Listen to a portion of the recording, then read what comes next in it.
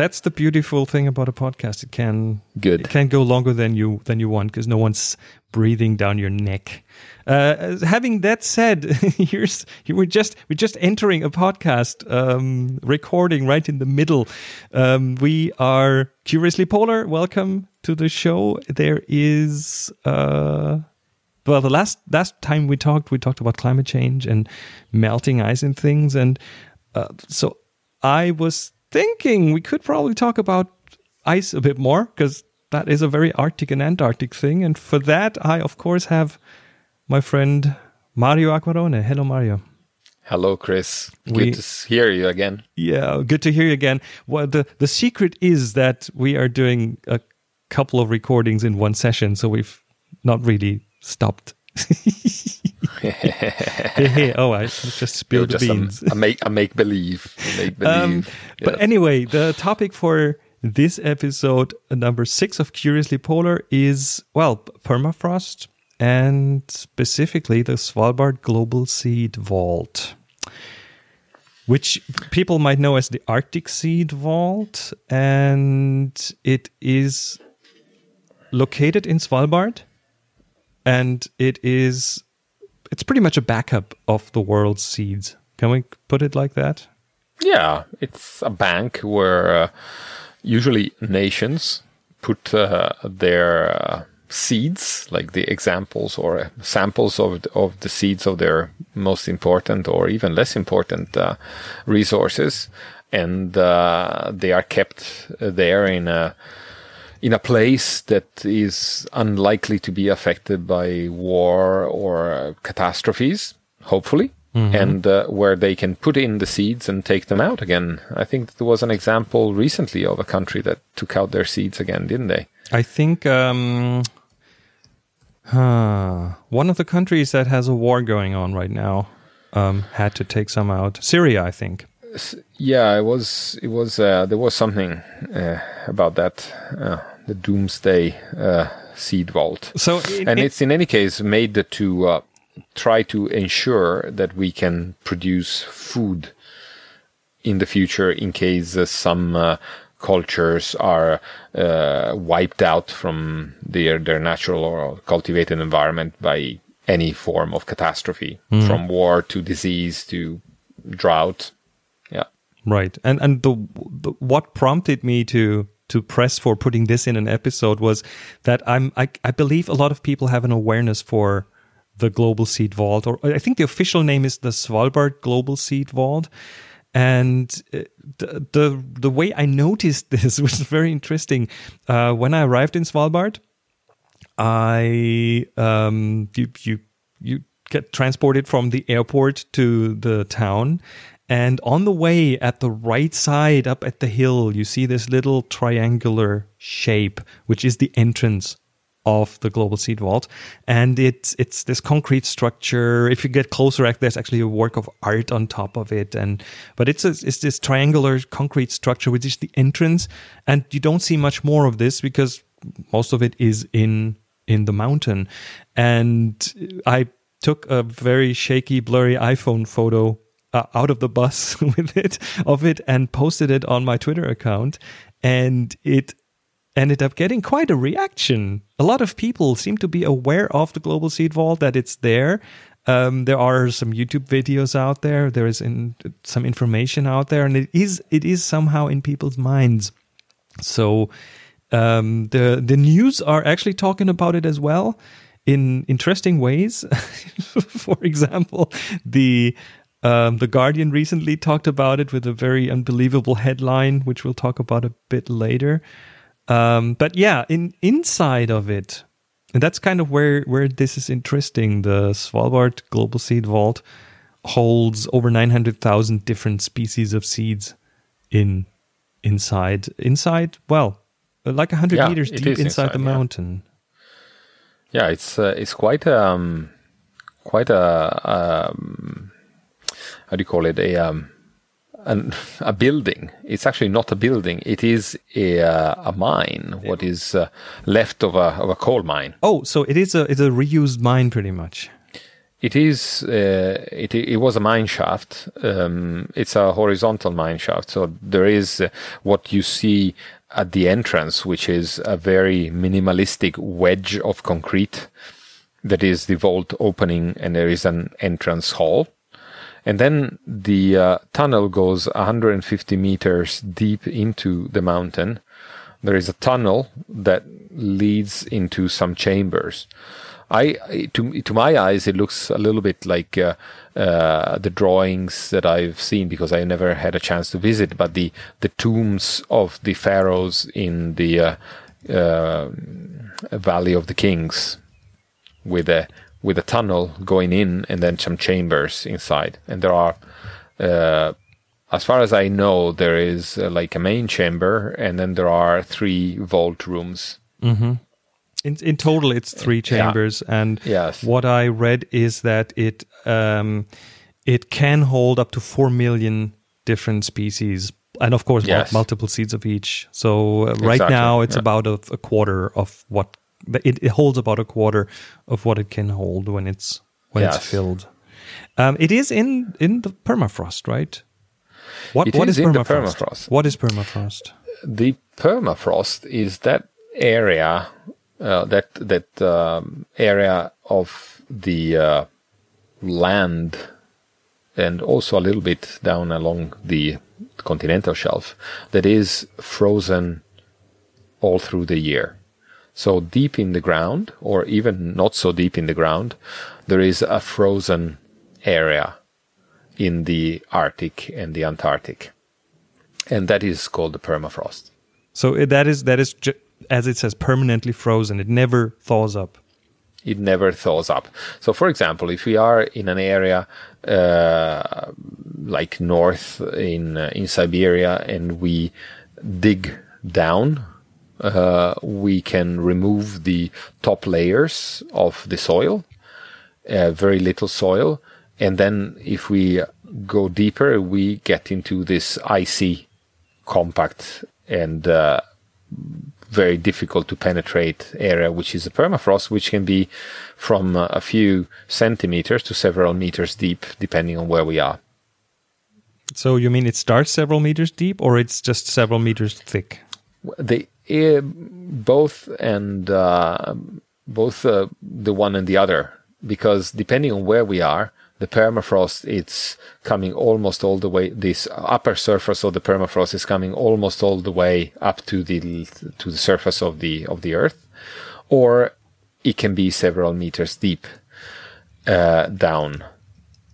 So there are several meters of unfrozen soil on top of it, and then it can have also different thicknesses, depending also on how old it is and how cold it is outside on the surface. Okay, so back to the seed vault. The inside temperature of those chambers is minus 18 degrees Celsius, minus 0.4 Fahrenheit, and that also kind of stays there, right? Doesn't really fluctuate at any significant level.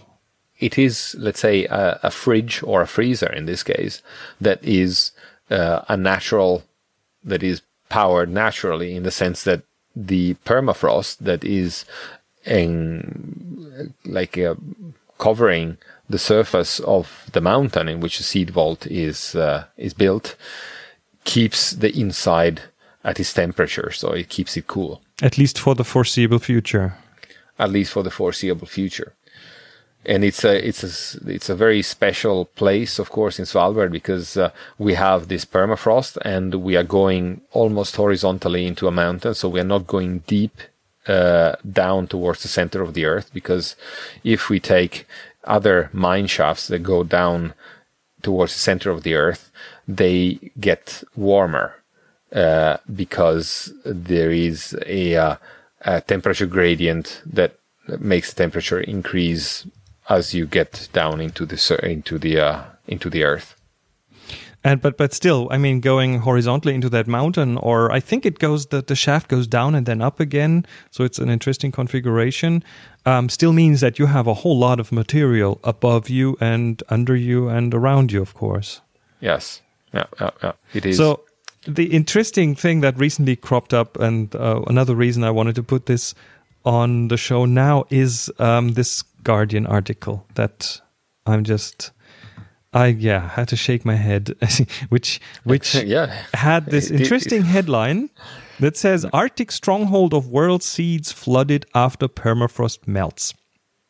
Yeah, that's quite a mouthful of a title. So what picture does that I call it a clickbaity headline. What picture does that paint in your mind? For me, it looks like the whole thing is flooded and everything's gone. And everything, all the seeds have been put into the water and they start sprouting. But of course, there is no light in there because it's inside the mountain. But they all rot away and they very apocalyptic kind of setting there. And interestingly enough, the article itself gets a bit softer, but the headline is just this: oh no, guys, you don't really have to do this because. Here in Wikipedia there's one paragraph about this, and it says in May of 2017 the seed vault experienced flooding from snow melting and heavy rain. A large amount of water entered the entrance tunnel where it froze before reaching the seed vault. So it was on its way there, but then, of course, it gets colder, it freezes. The breach calls into question the ability of the vault to survive without the help of humans if catastrophe strikes. So that is pretty much the idea behind it. And the thing I read about it is that they have now installed a drainage system that they hadn't before because they didn't expect to need it. And that future kind of things like that are not going to be, future interventions like that are not going to be required. The other thing... But it is actually, sorry, Chris, but it is actually very difficult to build in polar areas. Oh, sure. So even a drainage system that would not require the intervention of humans is something very complex. And the drainage system is in itself prone to freezing over. And exactly, because of that, because a drainage system would be getting meltwater coming into its drainage system, but as the water gets into colder areas, it would freeze up, and without additional energy put in by humans, then it will be kind of difficult to keep it running. Right. I do not know how they did it in practice, but I hope that and I'm quite sure that I'm confident that they actually solved this without the intervention of humans, because the seed vault is made to survive in case there is nobody there to tend it. The biggest accident possible, right? So, like for example, in the I hope and I trust unlikely event of global nuclear war, that there would be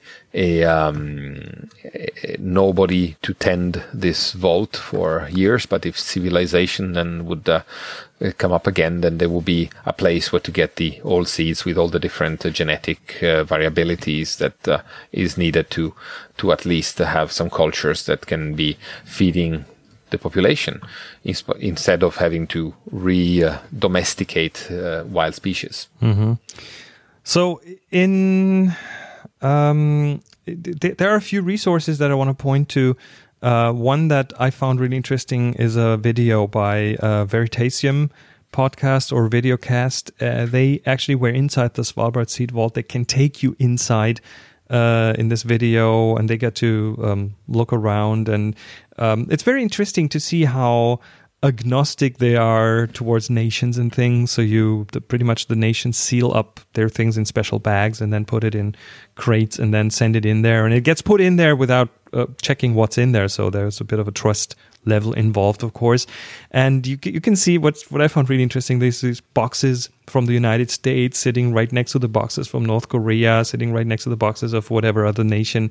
So it really, the nationalities and the borders don't really mean anything up there, which I found very, very interesting.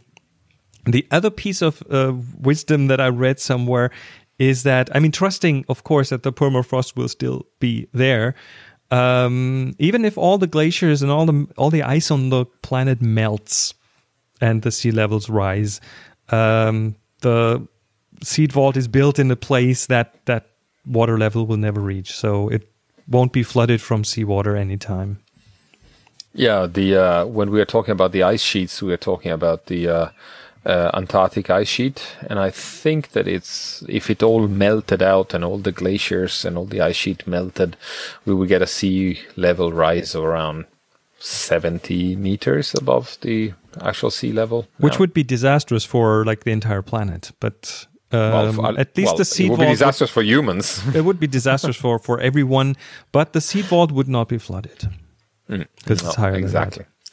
But the melting of the permafrost or the thawing of the permafrost is a challenge for all sorts of constructions, and it's also something that can influence on a positive feedback also climate change. So it can increase the warming of the Earth's surface. And climate change, by the way, if you're new to this, episode 5, the last episode, we talked about that quite extensively. Yes. Did I miss anything important, Mario? Well, no. I think that as usual, you have done your homework and you posed quite a lot of interesting questions here.